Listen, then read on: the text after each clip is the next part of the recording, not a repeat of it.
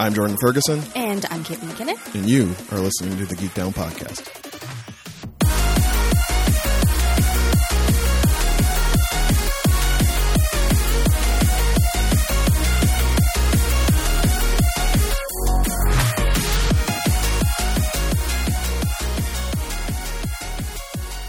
What's up, y'all? Welcome back to another fantastic episode of the Geek Down Podcast. This is a show where two friends sit in front of microphones and try to find the sweetest spots where their fandoms intersect. My name is Jordan Ferguson, coming to you live from Wave 3 Toronto. Joining me on the other line, lounging in the satellite branch from scenic Hamilton, Ontario, Canada, it is your girl, Caitlin McKinnon. Yeah. What wave you in, girl? Are you in Wave 3? How you doing over there? We get I don't know. So I think I said it another time on the show when we were talking about so what are you allowed to do or not to do now? I don't know. I'm just working like it's still lockdown. Basically, since episode 196, Caitlin has been operating in the same fashion. If you would like to listen to the entire journey of us through 27 episode 199s to where we are now, you can go look up this podcast wherever you get your audio content. Spotify, SoundCloud, Google, Apple, Stitcher. Give us a follow, subscribe, like, rate, review. There's a nice little flow there. Listen, after 4 years, I think I'm getting the hang of this finally. And just for that, folks, you should definitely give us 5 stars. Give us the 5 stars on wherever you're listening to this thing. Give us a 5-star thumbs up, follow, subscribe, and when you do, you won't have to worry about leaving your house because new episodes of this podcast are going to come to you. You don't have to go out to get them. They're going to come to you. Hand-picked, hand-delivered, curbside delivery. Uber Eated, DoorDashed, straight to your device from the back of a rainbow mane alicorn named Philip by your mans. Chauncey Frostelicus III, Geek Down Internet Elf. Oh, girl, he loves to slap these episodes directly into your device. It's what he lives for, but he always does it gently. And yeah, you mentioned curbside delivery. Yeah, it's like windowsill delivery. It's like glitter dropped onto your face while you sleep. Yeah, or there's now you can kind of open the window a little bit to let some fresh air in because it's not fucking freezing. It's just a little cold. You know who's not opening their window right now? Me. You know why? Why? They're back, Caitlin. Already? They're fucking back already. It's too cold. Out there tooling around on a fucking big wheel through that parking lot. I'm not looking forward to this summer, y'all. Last summer, at least, when the tea kettles were out there tooling around in the parking lot for 4 hours every night, I didn't have to work. And also, you had the support of the angry man who yells at them. I know that you folks listening who know us and know Jordan is wait, there's another one? Yes, there is another angry man besides Jordan who also dislikes children. Yeah, he looks like Carl from Aqua Teens. He's across the building. He comes out and he never says anything. He just kind of glares at him and I make voices. Hey, let's double check I own this puppy, huh? Yeah. You're driving me crazy. Carl from Aqua Teens is just George's dad from Seinfeld. How did it take me this long to realize that? Friends, if you know that before me or you have tips on how to, peacefully deter children from playing in a parking lot, hit me up on twitter.com/geekdownpod. Get up off Twitter. That's where the show lives on the social meds.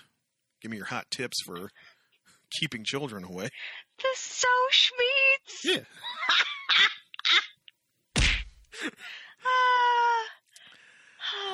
Friends, if you want to thank us financially for all the hot abreves we hit you with every week, head on over to ko-fi.com/geekdownpod. You hit us up with $3 if you like, but in general, we encourage you to save your money because you never know what's going to happen. You never know what's going to happen. And there might be a 9th wave, so hang on to your pennies. My general take right now, as we have reopened. It's now 3 weeks we've been reopened here in Toronto in the gray zone, as the provincial government has been calling it. This general sense you get is like just when the car is out of gas, but you're just trying to, you can see the gas station and you're just kind of like gliding. You're hoping it's downhill It's like, man, most of the way. Maybe we can make it. I think that's really where we're at. Probably should lock down again. I was out in these streets yesterday to meet somebody cute, and while I was killing time off to the side away from traffic, I'm going to say 30% mask wearing on the streets of Toronto yesterday. Not including, the woman hollering from her car, "Freedom!" Oh, great. One of those. And yeah, I really think they're just like hoping that the vaccination rate will increase at a rate that they don't have to. The numbers will go up, but the vaccination rate will also go up, and they hope those things are going to like cancel each other out. That's my tinfoil hat on the current state of the the Ontario vaccination rollout. Although, should be said, got a call the other day from Mama Ferguson, let me know her and Pops got the jab, shot one. So did mine. Really? Look at that. Yeah. All the parents getting all dosed up. Not even parents. I have older friends, quite a bit older, that had got the jab because of the AstraZeneca. I can't remember what it's called. Wizard of Waverly Place. I don't know what they're called, but the ones where they were like, look, they better safe than sorry. Europe was like, there's actually the one that gives you blood clots? No, there's no proof it gives you blood clots, but people who had the shot also did have blood clots, probably because they're fucking old, but just in case, like I said, better safe than sorry, we're going to refrain. So then Canada was like, well, if you guys are doing it, we're doing it, because we don't want to be the people who are like, woo, and then get in trouble and lawsuits and blah, blah, blah. So they've offered to people who I think born if any time in like 69 or earlier, it's 60 70 or right earlier. now, basically. Sorry? It's like 60 and up right now. Yeah. They can take it. So I know a bunch of people who've gotten that first jab. Well, apparently Wave 2, which is set to start next month in April, people who can't work from home are included in that cohort. And that includes me. Yeah. So maybe I can get all jabbed up this time next month. Yeah, but you want the good stuff. You want the Johnson & Johnson. Yeah, I want that J&J. You need to hit me up with that. You want that baby soft Johnson & Johnson jab. I want that single shot, no deep freeze. Hit me up. I mean, I'll take Pfizer or Moderna if I have to. Keep that AstraZeneca shit away from me. That's the no. It's the no name of. It just comes out and with a yellow label that says vaccine, and I don't want it. Yellow label. Okay, so regional talk. The yellow label. Friends, if you're not familiar, non-Canadians.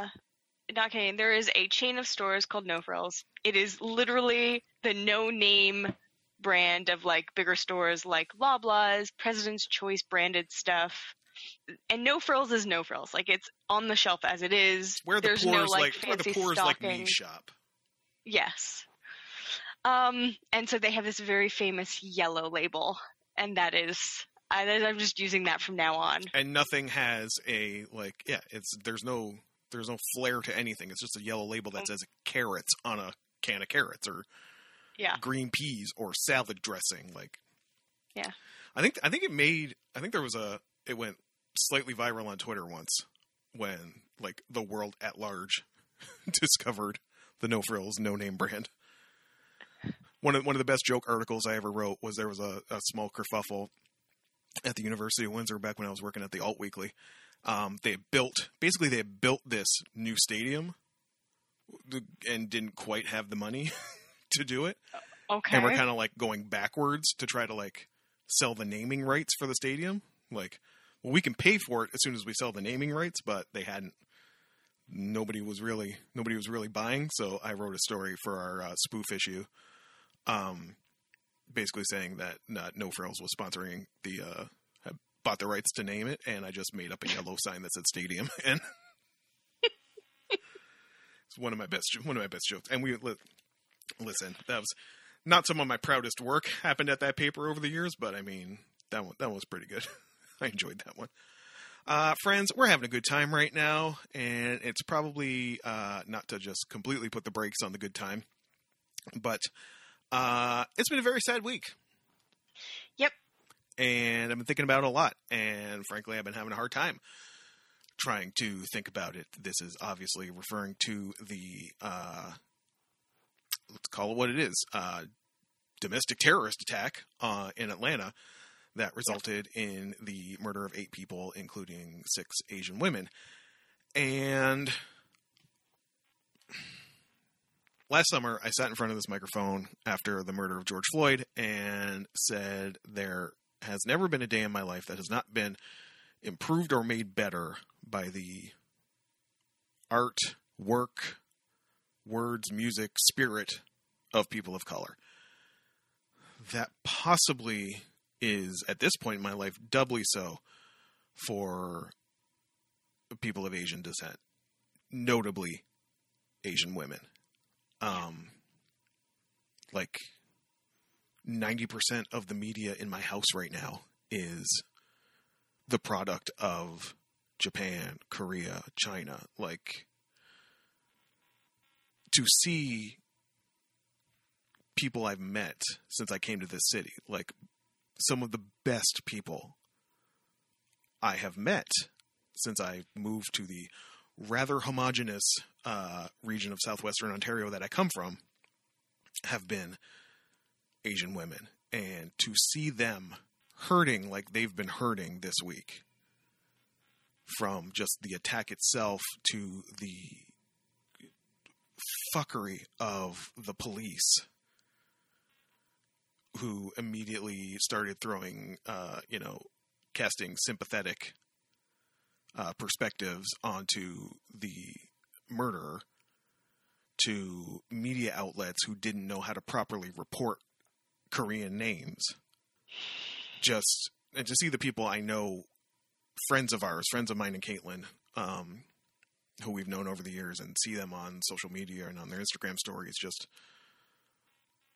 processing this and just the torrent of hurt that they've experienced in their lives. Because I saw someone mention that, the hardest part about a lot of the attacks on the elderly this year and late last year, what makes them all the more tragic is it's kind of like a cultural thing to just kind of suffer in silence. Yeah. And carry a burden without, we've mentioned it before when we talk about stuff we watch or read from Japan, where it's like, don't be a burden.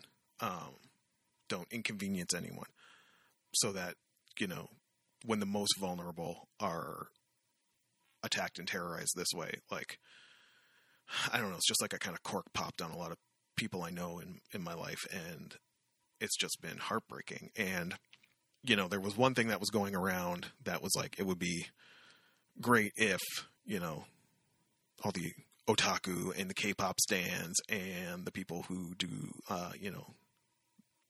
fox eye, eyeshadow and, whatever else spoke up a little more. I don't want it to be taken for granted that the position of this podcast has always fuck white supremacy, and we offer nothing but support and solidarity with our Asian friends and the people who have a culture who has brought both Kate and I such joy and happiness in our lives. And it's just,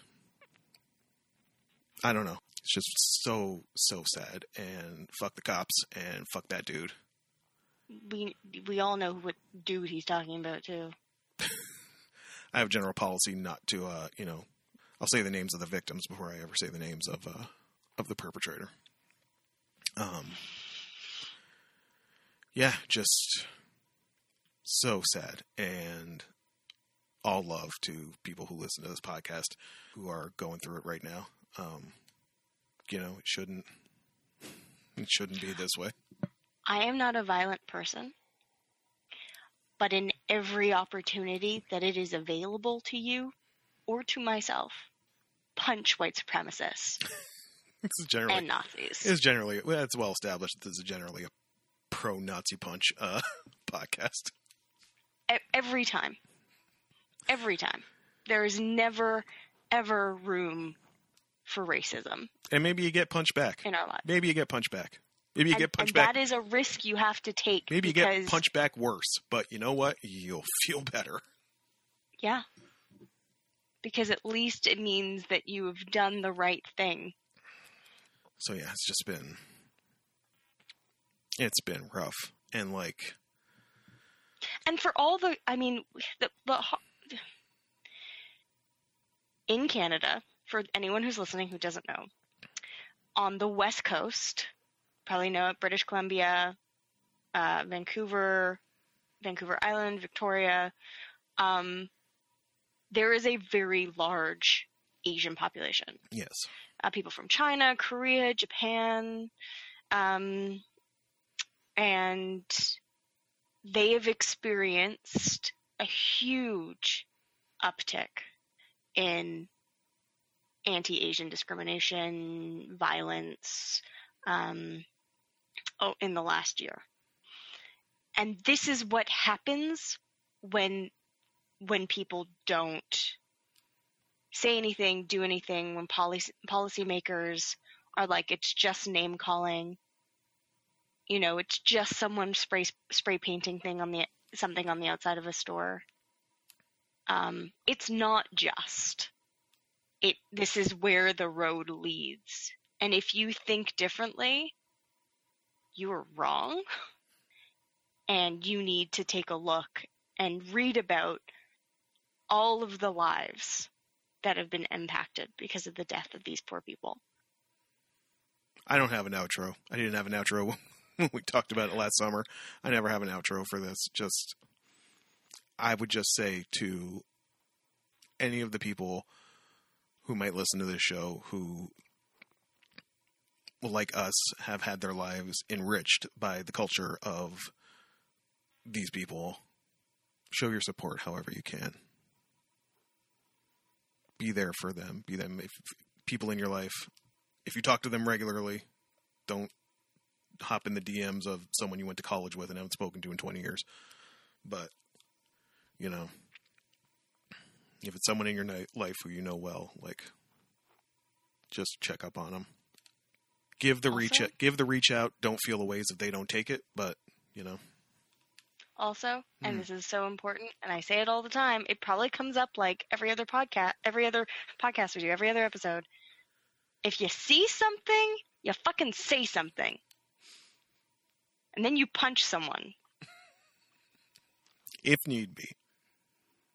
I mean, be sure. Yes. Be sure about the punching.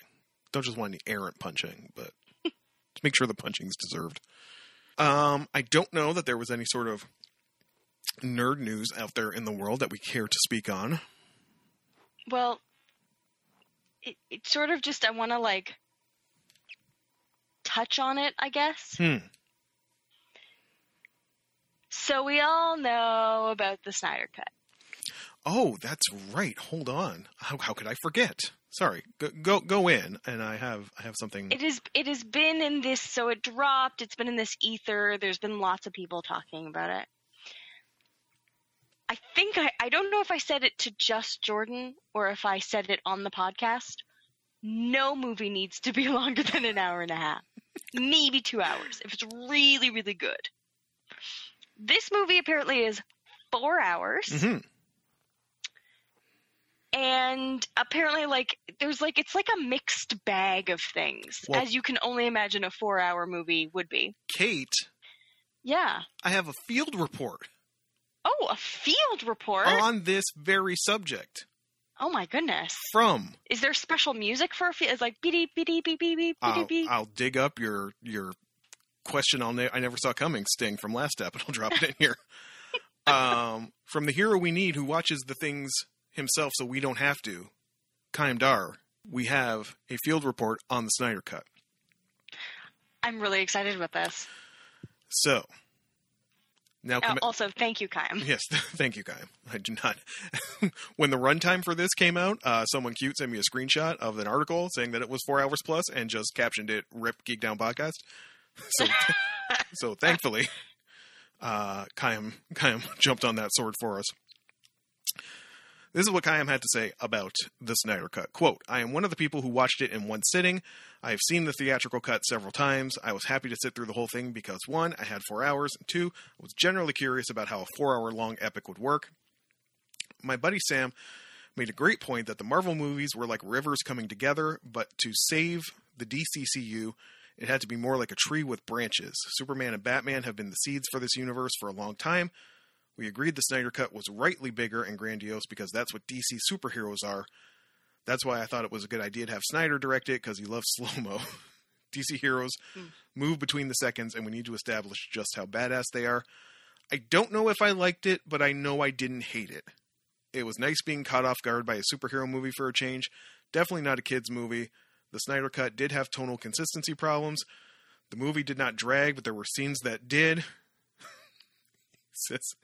He says the Martian Manhunter is a punk-ass bitch. Motherfucker pulled a Tom Bombaclat from Lord of the Rings. And the villains were much better, and the Joker was neat. I'm sorry, the Joker was... The Joker was neat. Oh, neat. Yes. Okay, well, I've never heard the description of the Joker like that. But I'll take it. He said, and he did say, ultimately the film's biggest spoiler were the scenes from The Boys where the Seven are filming their movie. Because The Boys parodied the Snyder Cut rather effectively, it would seem. He also points out, I'll give you the plug, Kyle. If you would like to know more on what Kyle thought about the Snyder Cut in general, he will be a guest on the Harmonica Brothers Variety Show, which you can also find wherever you get your audio content. Wherever you got this podcast, you can probably get that one. So go holler at your boy, Kyle Dar, for all your Snyder Cut thoughts. And that was probably the last we are ever going to talk about that movie. Yep, and guess who's not going to watch it? Kayla McKinnon? Either of us. Either. It's one thing we will Jordan definitely Ferguson? always agree on. We will disagree on many things over the course of this podcast, but not needing to watch the Snyder Cut. Do you know Gail Simone watched it multiple times, like, already? Really? Yeah. So some of the things I've heard, and Chaim touched on this, was like the Wonder Woman character was better. The Batman character was better. The Mary Sue had a lot to say on both of those subjects. I assume that's where you're getting this from. Oh no, it was actually from somewhere else. Oh. I was trying to not get news from Mary Sue because they just had a lot of sad stuff this past week, and I was like, I can't. It was like, yeah. But yeah, I didn't read any of the articles because I don't care. It's really nice to be a nerd, like a big nerd, and just not care about something. I don't care. I don't care about the DC universe. There are movies that I've watched that I like, but I don't care. I fear at one point I will not be able to help myself. And I will... See, my problem is that I love their animated stuff so much more. Yeah. And I'm like, how can a cartoon be that much better than a huge cinematic... It's not even a movie. It's like a just giant fucking production. I'm like, how is the writing so much better on this show for children? And here we are.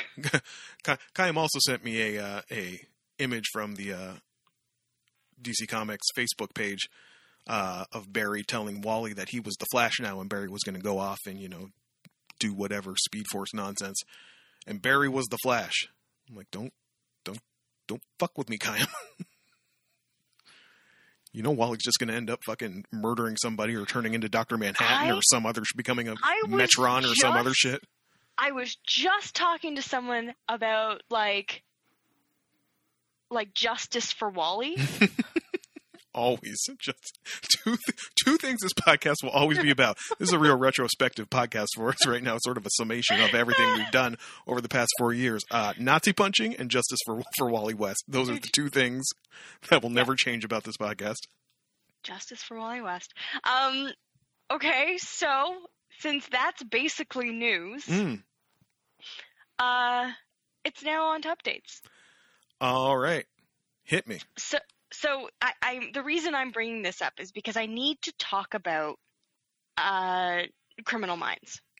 Criminal Minds. Wow. And friends, sometimes she takes that pause and I never know where it's going to go, and it's just thrilling for me. Could have been anything. Could have been Edge anything. of his seat. Edge of his fucking seat. And I come out with Criminal Minds. I mean, it's not a huge surprise because it's a murder show. But, so Criminal Minds is trash. Shots fired!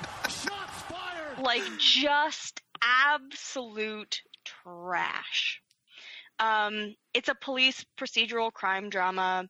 It's about the members of the FBI's Behavioral Analysis Unit, which used to be the Behavioral Science Unit. And if you watch Mindhunter, then that you would know sort of the history of where that unit comes from. It's one of those shows where, like, at least the characters, at least once in their history of the characters, they've been abducted, shot at, a family member's been abducted, they've been, the team has all been abducted all at once. Like, it's just, it's trash. They have bits of things that are interesting, how they do how they investigate crimes and how they come up with what's it called? The unknown subjects profile. That's it. They're profilers. And that stuff is interesting. But then there's like a bunch of other stuff that's just nonsense. And I'm okay with that. I'm okay with trash crime TV when it's fake. But I think this is where the line for me, because I've been getting a lot of questions lately about, like, why I don't really like true crime, but I really like other murder shows. What is it? And you would think I would like true crime. And there are things that I like about we know I really, really like Forensic Files. But it's not the crime part I want. I literally will skip over the crime part a lot, especially when it involves rape and murder. And I will go to the forensic, how did they use the forensics to catch the murderer or the abductor or whomever. Yes. And it's because I don't like the exploitation of murder victims. They've already either been assaulted, attacked, raped. Their families have already been through all this trauma. We don't need to re-traumatize people. And I think there's enough trash crime dramas that should satiate anybody. But I think that's where it comes from. I think it's this re-traumatization. It's really also why I don't really dive into news stories. Because I want to know the gist, but I'm not looking for the nitty gritty. I don't want to insert myself in people's trauma. I don't think that's fair. But yeah, if you're looking for a junk, just garbage crime show, Criminal Minds is for you. The characters are fun. It's just one of those shows where you're like, that would never happen. That's totally unrealistic. But, again, they have enough there to hold you, and you can do other things while you watch it. And that's a really good test of a garbage show. And yeah. Oh, and of course, the only other thing I did was play Mass Effect Andromeda, which we are now colloquially calling in this house Mass Effect All the Mods. All the mods? So I had talked about before in last episode of the show about playing Mass Effect Andromeda and not wondering why no one really liked it or at the time or what was it about it. Well, I found out. The reason I'm enjoying the video game so much is because Chris downloaded all the mods. Everything from changing the way their faces move to simplifying the system for upgrading your weapons and armor and powers. Like I think he said even with Skyrim, he has never downloaded this many mods for a video game before. But with all the mods, it's great. And apparently they're just like readily available. There's like big communities of people who've developed mods. So yeah, give it a shot if you're ready to download extras, and you can just like fine tune it the way you want. In a throwback for this podcast, I sent Caitlin a YouTube link of the Monster Factory episode where the McElroys played Mass Effect 2. I did not like that. No? No. Not one of their better episodes, TBH, but... I don't like it. Not even when his head got super big and took up the entire screen? No, I don't. It's like body horror on another... I don't like it. It takes a special brand of stupid to enjoy Monster Factory, and I guess that's me. Kate? Yeah? Do you have nothing to say about Falky and Winwin? I haven't watched it. What? Yeah. I have all this thoughts about Falky and Winwin, and I can't say it because you haven't seen it. No, you can tell me. All I'm gonna say, I'll put it like this. Keep it spoiler free for your girl. To my surprise, while WandaVision is obviously from a technical standpoint a massive achievement, and I'm not saying that from a technical standpoint, I can't not call it Falcon and Winwin. Falcon and Winter Soldier is at that level. From a character level and a drama level, I like this way better. I'm not surprised by that. Basically, it expands and it gives more room to, and I think this is probably, I don't know where I heard this, or I think it's accepted as fact, but I don't know why, possibly pandemic related. This was supposed to come first. Oh, WandaVision was not supposed to be the first Disney Plus show. Falcon and Winwin was supposed to be first. And it gives more space to that thing that I loved about WandaVision, which was that moment where Monica came back. Mm-hmm. And just the chaos. And, you know, there are scenes with Sam and his family and him, like, reintegrating. And it's like, I have nephews who are now men because, you know, they were... he has a family? Yeah. Oh, that's exciting. You're going to see him meet his sister and his nephews and all that. And just, like, it gave more of that. I've been ever since I saw that bit in WandaVision, I've been screaming about, like, where's my MCU leftovers? Like... Mm-hmm. Or MCU Les Revenants, about, like, you know, the people who came back. Not that it's like the focal point of this, but there's a lot more like space given to touch on that in the first episode of Falcon and Winter Soldier. So I liked it, even though the big action scene at the beginning, I was like, you know, making a sandwich, not really paying attention. But like when we got to that stuff, I was like, yes, this is my MCU leftovers. Yeah, I'm here for all of this. And after my reappreciation of Anthony Mackie following, what the hell was that movie we didn't care for? I cannot remember. That's how Something the Wire. Little of an impression. Something the Wire. The Anthony Mackie robot. Outside the Wire. Outside the Wire. The Anthony Mackie robot movie. After, you know, getting a new appreciation for him and his work. After that, I enjoy him more as the Falcon, and your boy Sebastian Stan still killing it as Bucky Barnes. And God, I love his face. Sorry. Oh, Jesus. I just want to squish his face. Squish it, eh? Between what, Caitlin? Jordan! The people want to know. Yeah, well, I just between my hands or just like pinch his cheeks with my fingers. Okay.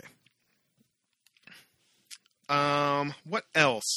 This doubles as news, but was also something I watched this week. The women of All Elite Wrestling headlined this week's episode of Dynamite when Dr. Britt Baker faced Thunder Rosa in a lights-out, unsanctioned match. If you ever wanted to see a woman get powerbombed into thumbtacks on national broadcast television, good Lord. definitely, these women fucking killed it. And amazing. Really one of the best, definitely the best women's match AEW has had, and possibly one of the best North American women's wrestling matches in easily the last 15 years. Not taking into account some of the Japanese stuff, but just they gave them the shot and they did way more than they had to. I first saw on Instagram, Britt was busted open and had her blood streaming down the face. Which for some reason, when a woman gets busted open, it kind of hits different. I don't know why. And it's because you're sexist. Probably. It's oh, you didn't have to do that. This is free television. There's this whole tangent I could go on about male disposability and blah, blah, blah. But yeah, no. But I won't. Don't worry. So that was dope. You can find YouTube clips of that on the AEW YouTube page. As mentioned last week, Reframe 2019 dropped on the Netflixes. If you haven't watched it yet, what are you doing with your lives? Go watch it. This is the Perfume Theater performance art piece from a couple years ago that just randomly has dropped on Netflix to the surprise of all the entire #PRFM hive. It's a very good, solid sort of encapsulation of their careers to this point and what makes them unique. And you even get some Achan crying at the end. So, I mean, what else? You have all your bases covered. That's all we really need. And the second I saw Achan crying at the end, I was like, that's it. She cries at everything. The things you need to know if you are new to Perfume is you need to see the live performance, you need to hear some of the slam in his songs, and you need to see Achan cry. Those are the three things. Final Fantasy Remake, I am hitting the end game now. I know the point of no return is coming where you're going to hit that last building, or you won't be able to run around and do extra stuff anymore. So I'm just running around doing side quests here and there. Still so great. Still knocked on my ass at how good that game has been for $0, even if it did cause me to blow my internet cap for the downloading it caused me to blow my internet cap for February, March. Worth it. Also, lastly, hard to describe. I've kind of been on a Utada Hikaru appreciation run lately. Okay. Utada Hikaru is one of the biggest J-pop stars in history. She has a career dating back to 2000, I believe. North Americans, you probably best know her as doing the themes for all the Kingdom Hearts games. Even if the storyline of the games didn't make any sense, the storyline of Utada's voice was always delightful. And now she is doing she's done all the themes for the rebuild of Evangelion movies, and with the fourth one dropping in Japan, finally wrapping up that whole saga a few weeks ago. Her last soundtrack contribution has come out. It's called One Last Kiss. It's just a wonderful song. Don't look up the English lyrics if you don't want to sob. My refocused attention on Utada, because I don't know a lot of her stuff, really came in Pandemic Lockdown Volume 1, when I just hours of YouTube would roll over me, and I was watching. I think that's really when I doubled down on watching weird Japanese voice actors videos on YouTube. And hey, everyone's got to have a hobby, at least one. Everybody got their something. And I found this clip of, it was basically, so the company that owns Starlight, Review Starlight and Bang Dream, and they don't own Love Live, but they might have a stake in it, or they do the games. They own Stardom Pro Wrestling, Bushiroad. They also own a karaoke system. Oh, a very popular karaoke system in a lot of Japanese karaoke parlors called Joy Sound, and I guess they also have live streams for Joy Sound, with actresses, voice actresses and personalities who work on their various properties. And I'm sure it's just probably new features coming to the machines or whatever this month. But it was a clip of a few actresses that I recognized from Bandori, who one of them who has a very squeaky, she always does the you remember when we watched the Toilet Ghost anime, and there were yes, how could I forget? There were the little squeaky looking Totoro things that like stole Yes. people's stuff. Yes. Like this woman did the voice for those. Like that's what she usually does. Squeaky voice So mascots. she's like Alan Tudyk and birds and animals in Disney films. Sure, yes, she just does, but she does the very squeaky kawaii characters. And somebody had written in asking her to do curious if they could do if she could do like a seductive song. And the other two, one of whom was Ai from Roselia, both kind of looked at her like, I don't know. She got all pissed off. She's like, oh, I'm an actress, you know. And the song they wanted her to do was a song called Traveling by Utada Hikaru, which I had never heard before, and just something about Yuri's performance and just how amped the other two were, because they were like, oh my god, this is so nostalgic, like because it was an old song for them, but I'd never heard it before.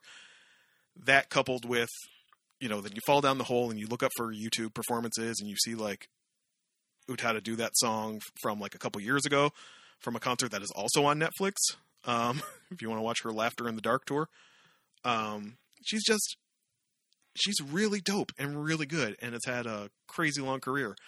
And for just like good ass kind of R&B, kind of housey pop music, like I don't know, she's put the work in, and her Instagram account is nothing but Band-Aids she finds in the street. Nothing but what? Band-Aids she finds in the street. Okay, I thought that's what you said. Folks, maybe your hobby should just be internet focused. She has like millions of followers, and she just posts pictures of like her shoes and Band-Aids she finds in the street. Yeah, just keep your hobby sanitary for all of our sakes. Everybody got their something.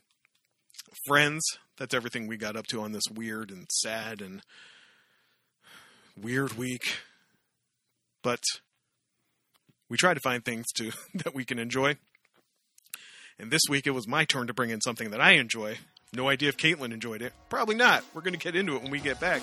We talk about Shin Godzilla after this break.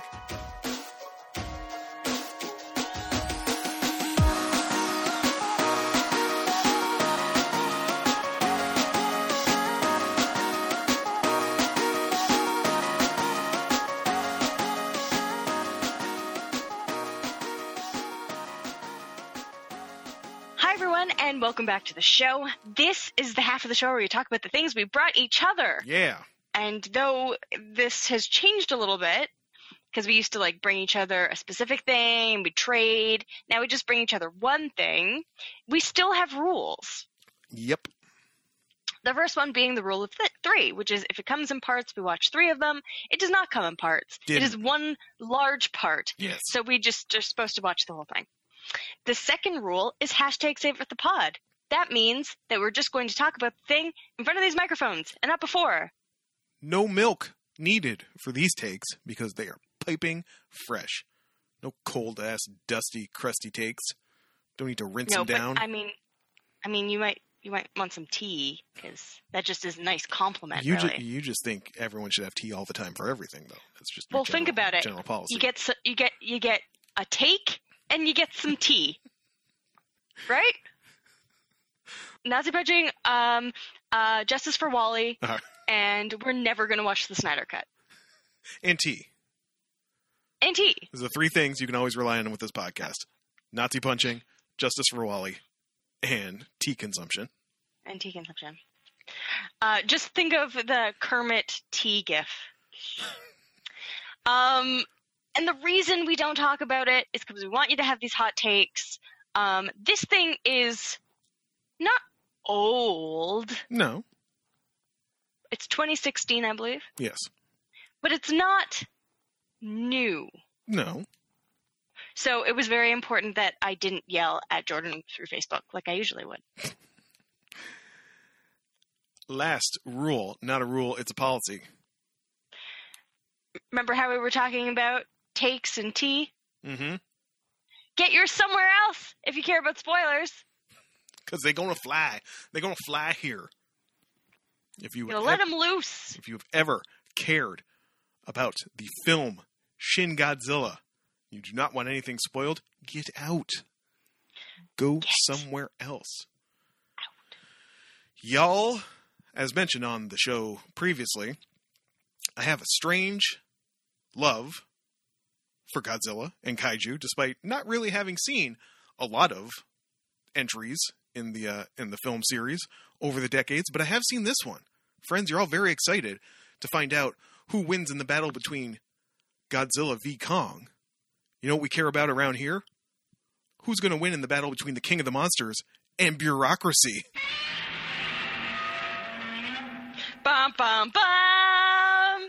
Friends, Shin Godzilla is a 2016 Japanese kaiju film directed by Hideaki Anno and Shinji Higuchi, with a screenplay by Anno and special effects by Higuchi. It is the 31st installment in the Godzilla franchise, the 29th film produced by Toho, and Toho's third reboot of the franchise, and the first film in the franchise's Reiwa period. The film stars Hiroki Hasegawa, Yutaka Takanouchi, and Satomi Ishihara. In the film, politicians struggle with bureaucratic red tape in order to deal with the sudden appearance of a giant monster that evolves whenever it is attacked. Shin Godzilla was theatrically released on July 29, 2016, to critical acclaim from Japanese critics and mixed reviews from Western critics. It grossed $78 million worldwide and was the highest-grossing live-action Japanese film of 2016 and became the highest-grossing Japanese-produced Godzilla film in the franchise. It received 11 Academy Prize nominations and won 7, including Picture of the Year and Director of the Year. So, basically, what I said. This all comes from Wikipedia, whereas the original Godzilla was conceived as a metaphor for the atomic bombings of Hiroshima and Nagasaki, the original Godzilla coming out in 1954, Shin Godzilla drew inspiration from the Fukushima Daiichi nuclear disaster and the 2011 Tohoku earthquake and tsunami. Many critics noted similarities to those events, specifically how sort of a convoluted political response to those disasters sort of exacerbated the damage done by them. That's what we're working with here. I find that fascinating. It's also a very weird and silly movie at times. And I'm fascinated to know what Caitlin thought of this. One warning I gave her was that this movie's not really available for legal license streaming. There is an archive.org link that is just on the internet that you can watch. And you can get it from Google. You can get it from Google? Okay. Yeah. Did you do that, or did you watch the archive link I sent you? I was having trouble casting the archive one. And Chris really wanted to watch it, so we Googled it. Oh, shit. Caitlin's probably got a much better take on this movie than I did, because the subtitles are probably way better, because this movie is fast and demands to throw a billion characters at you with very little introduction and places and settings.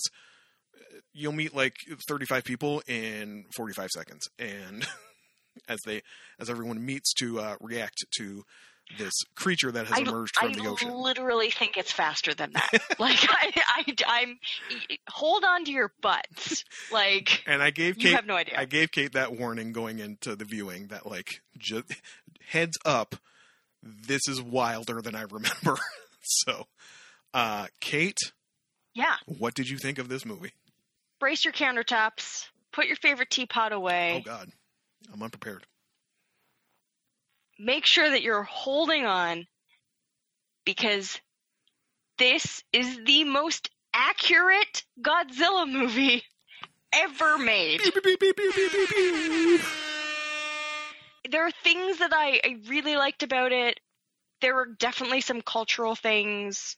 There were some things that I was like disappointed in because the rest of the film was so good.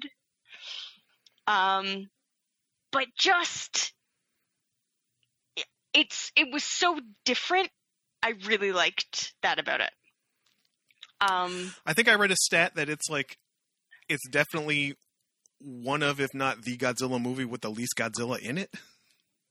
Yeah, and that the point of the movie is not Godzilla. No. The point of the movie is like this idea about Japanese bureaucracy and the issues with bureaucracy and the problem with tradition, and there was a line that really caught my attention about how they were talking about in the United States. Basically, there's this ambassador to Japan her grandmother was from Japan, but she was born and raised in the United States.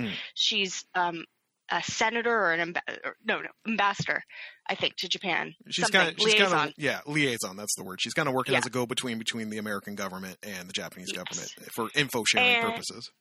And I'll talk about her in a sec, but basically the line was, oh, she's really young, and someone else on the Japanese side says, well, the Americans defer to, like, basically who the person is rather than age. It's like their abilities rather than their age. And as a person who knows something about Japan, but not a ton, that was really insightful for me to be like, oh, I guess there's still this idea. And I know a little bit about that in as far as, like, they have this really big issue with a dwindling workforce in Japan.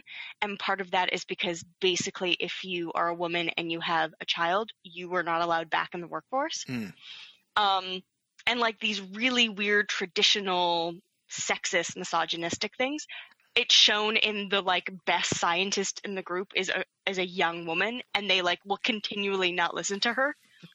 Yeah, but she's kind of a lovable weirdo too. Like she's a little off. She's my favorite character in the whole thing. But there's a fucking scene where, like, shit's popping off, and, like, it's like, we got to go, and she just calmly gets up. The camera isn't even really on her. You have to, like, find her in the background to notice it, and she just gets up. Face never moves, no expression, just, like, folds up her laptop and walks out of the room. Like, well. Yeah, just very slowly, almost like nothing's really, you don't have to worry about anything. Never fazed by anything. Yeah. Now, my problems with the film is that there are certain scenes where the CGI is great, and certain scenes where the CGI is not great. Like, it's bad. And I find that really strange, but because it pops you out of the film a little bit. But again, see, the problem is the Godzilla part is not as important as the rest of it. Another thing is that the Japanese actress that they got to play the American liaison has a terrible English accent. And I believe IMDb informed me that, like, she did not even know she had English dialogue until, like, after she got the part. Like, which again, I mean, it wasn't made for us, right? Maybe but I would think a Japanese audience would recognize that. I'm even, like, I know it's not for us, you know, shut up, stupid Canadians. But I feel like even a Japanese audience would be like, her English, the guy who is, like, one of the cabinet ministers, his English is better than hers. And that's not her fault. Like, I'm not blaming her. It's fine to have an accent. I just think in that role, again, it just kind of, like, popped you out. Right. And I was like, she wasn't born in the United States. But, like, the bigger scenes with Godzilla are cool. That first scene where it's like Godzilla is, like, not Godzilla yet. Yeah, so I was like, what the fuck? It was like the freakiest fucking thing I'd ever seen. And Chris was the one who, like, Chris has watched way more Godzilla than I have. And he's like, I bet you anything that's a callback to, like, the rubber suits that they used to have. And, like, just the way the thing moved and the fact that there are no eyelids. Like, it just has weird fish eyes that just, like, stare at you. So yeah, from a kaiju perspective, one of the, like, the most notable thing about this movie is that he doesn't look like classic Godzilla right away. He evolves into it over the course of the movie. So when he first emerges from the water, he's in a very, like Godzilla tadpole. Like, he doesn't have eyelids. He's got these fish eyes. He kind of, like, crawls. He's got no arms. He just has these weird giant blood gills. Yeah, that's so gross. He's just got the back legs that just kind of, like, he scoots, basically. He just kind of, like, it's like his head's just on the ground. He's just pushing himself with these giant back legs. And it's not until later that he kind of gets upwardly mobile and looks like the kind of a little more Tyrannosaurus version of Godzilla than has been in the past. I didn't know that the history of Godzilla, like, Godzilla was really initially, when Godzilla was around, that Godzilla had this nuclear breath weapon. I didn't know that. Chris was the one who was like, oh yeah, like traditionally this is what it was. And it was sort of this commentary on what happened in Nagasaki and Hiroshima. And I was like, that's really fascinating. And then him having that again and sort of going back to those roots. And then on top of all of this and like the cool, way they depict even international like aid that they're getting and how they balance international interest with their own interest as a nation. And like that was all fascinating. But on top of all of that, the cherry on top is the very unsatisfactory ending and the fucking tail. And I was like, you motherfuckers, I'm going to have nightmares forever. Which I had forgotten about until, this was only my second time seeing the movie. And maybe a recent, I fell down a hole of just what's up with Godzilla? Like maybe when the Godzilla v. Kong trailer came out, I read up on it again. And I'd forgotten about the tail thing. What Caitlin's referring to is, so the unsatisfying ending, I just want to say, for one, I remember watching the movie for the first time and being like, this is really cool, but it's a different kind of Godzilla movie. And then 2/3 through the movie, when your boy has had enough yeah, and lets it fly and his jaw unhooks. Oh God. Blah, blah. And just takes out every fucking plane and is just like the lasers are coming out of his fucking mouth and his tail and he's sawing buildings in half. And I'm like, this is fucking amazing. What Caitlin was referring to is the best hope they can come up with, aside from having a nuke dropped on Tokyo, which is the Americans are like, we got to do it because if he hits the water and if he hits open water and he heads over here, so they have this last ditch plan that they're going to try, where basically they're going to use a coagulant to try and freeze him. They've noticed that there's been a positive response to extreme cold temperatures, so they rally every chemical producer in Japan to try and get all these tanks. And it's a great scene as far as the execution of all the fucking train bombs that run into them and they're dropping buildings on them to slow them down type of thing. And basically they finally do freeze him and they're just kind of like, well, we gotta live with this now. Yeah. This is all we can do. We can't kill him. Weapons don't work. That's their solution is we just have to deal with this. And then you basically see him. He's a monument now. He's just this frozen monument. And the camera pans up to his tail, where clearly what I guess would have been his reproduction of these H.R. Giger-esque Godzilla human hybrids are the whole, the second to maybe 10 minutes after. I was like, what the fuck is that? What the fuck was that?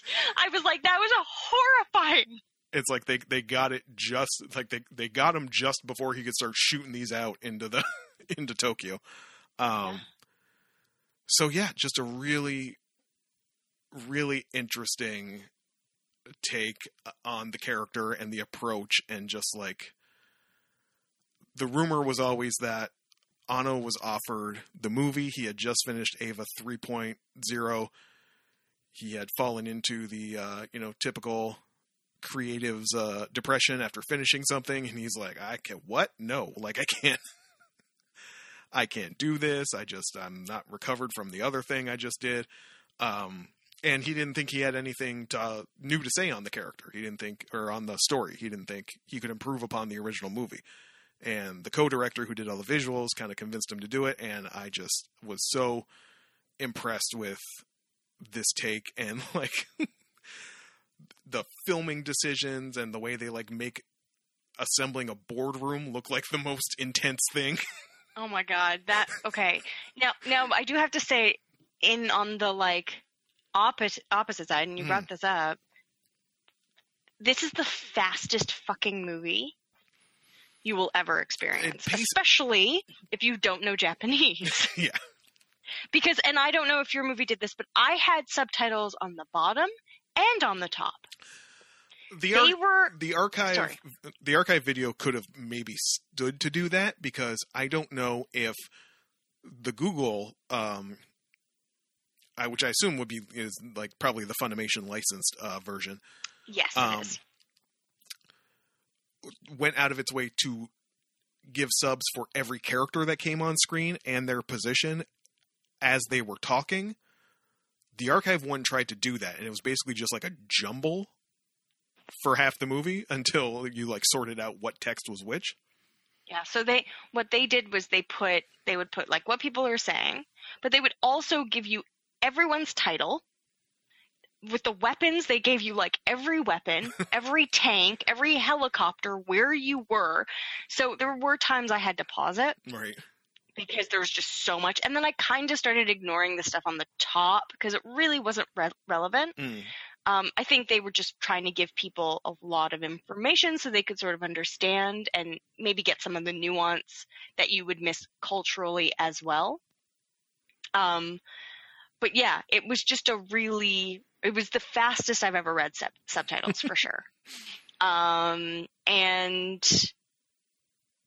yeah, and there were some really great scenes, but there are just so many characters. Like it's not the point. Aside from lead guy, who's kind of like managing the crew of misfits who are coming up with trying to like crack the code of Godzilla, and is very tired with the bureaucracy. Aside from him, the American-Japanese liaison, and like maybe like one other person, like you really don't need to care about any of the characters. You need to be able to spot that's the prime minister. Like that's about it.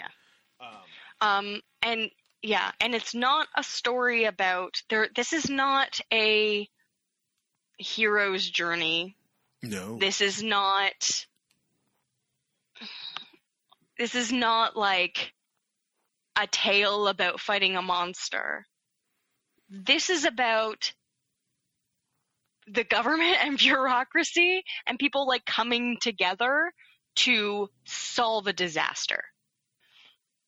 And like all the moving parts. Yeah, this is not, I was, oddly enough, I don't know how or why, but like the Big Brother robots that are always listening to us put a like recent article from, I believe it was Inverse, on my news feed, basically advocating like this is the Godzilla movie you need to see, and they were talking about Shin Godzilla.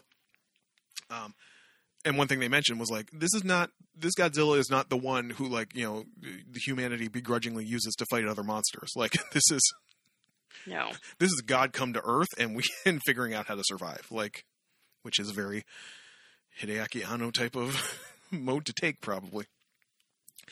Anyway, it is wild. It is fast. I had a freaking blast rewatching it. If you watch one Godzilla movie, this one might ruin all other Godzilla movies for you. I don't know. I think it's so different that it's like in its own category. Mm. This is the Doctor Strangelove of Godzilla movies. Holy shit. That's a great fucking Caitlin McKinnon with the fire takes. Those are the ones you come for. Pew, pew, pew. Kate. What is the Doctor Strangelove of Godzilla movies? Get RE kick punches. It's a really solid 7. Really solid 7. I will take it. Subtitles notwithstanding, be fully awake when you watch this movie. Oh my god, yes. Because it is going to come at you, and if you have watched Neon Genesis Evangelion, yes, they recycled the music. That was very off-putting to me the first time I watched it. It just seemed like, did you not have a budget for... No, did you not have a music budget? They used their budget on cramming so much footage into one movie. And hiring another 40 actors to play politicians. Yeah, you don't need to have a 4-hour movie. You just need to go I literally think they sped up scenes where they're walking and talking. You just literally need to go as fast as you possibly can. It's like Gilmore Girls on cocaine. Like it's Godzilla Gilmore Girls. Fantastic. Somebody draw me that. I want that artwork. Friends, as said, you can watch that for $0 on archive.org, or if you want a little more pleasurable viewing experience, maybe shell out the $5 and watch it on Google, or I think it's even on YouTube, paid. It's available for rent on a lot of streaming services, but you will not find it for free unless you go to archive.org. And yeah, solid times. Friends, if you'd like to let us know how many speedballs you had to take to keep up with the dialogue in Shin Godzilla, Hit us up on twitter.com at geekdownpod. Let us know. We don't advocate the use of narcotics to keep up with movie dialogue, but do what you got to do. And I believe that is going to wrap it up for your friends here at the GDP. Thank you so much for spending your time with us every week. It truly means the world to us. My name is Jordan Ferguson. My name is Caitlin McKinnon. The theme song is by Rob Gasser. And we hope you will join us next week for another fan-fucking-tastic episode of Geek Down Podcast.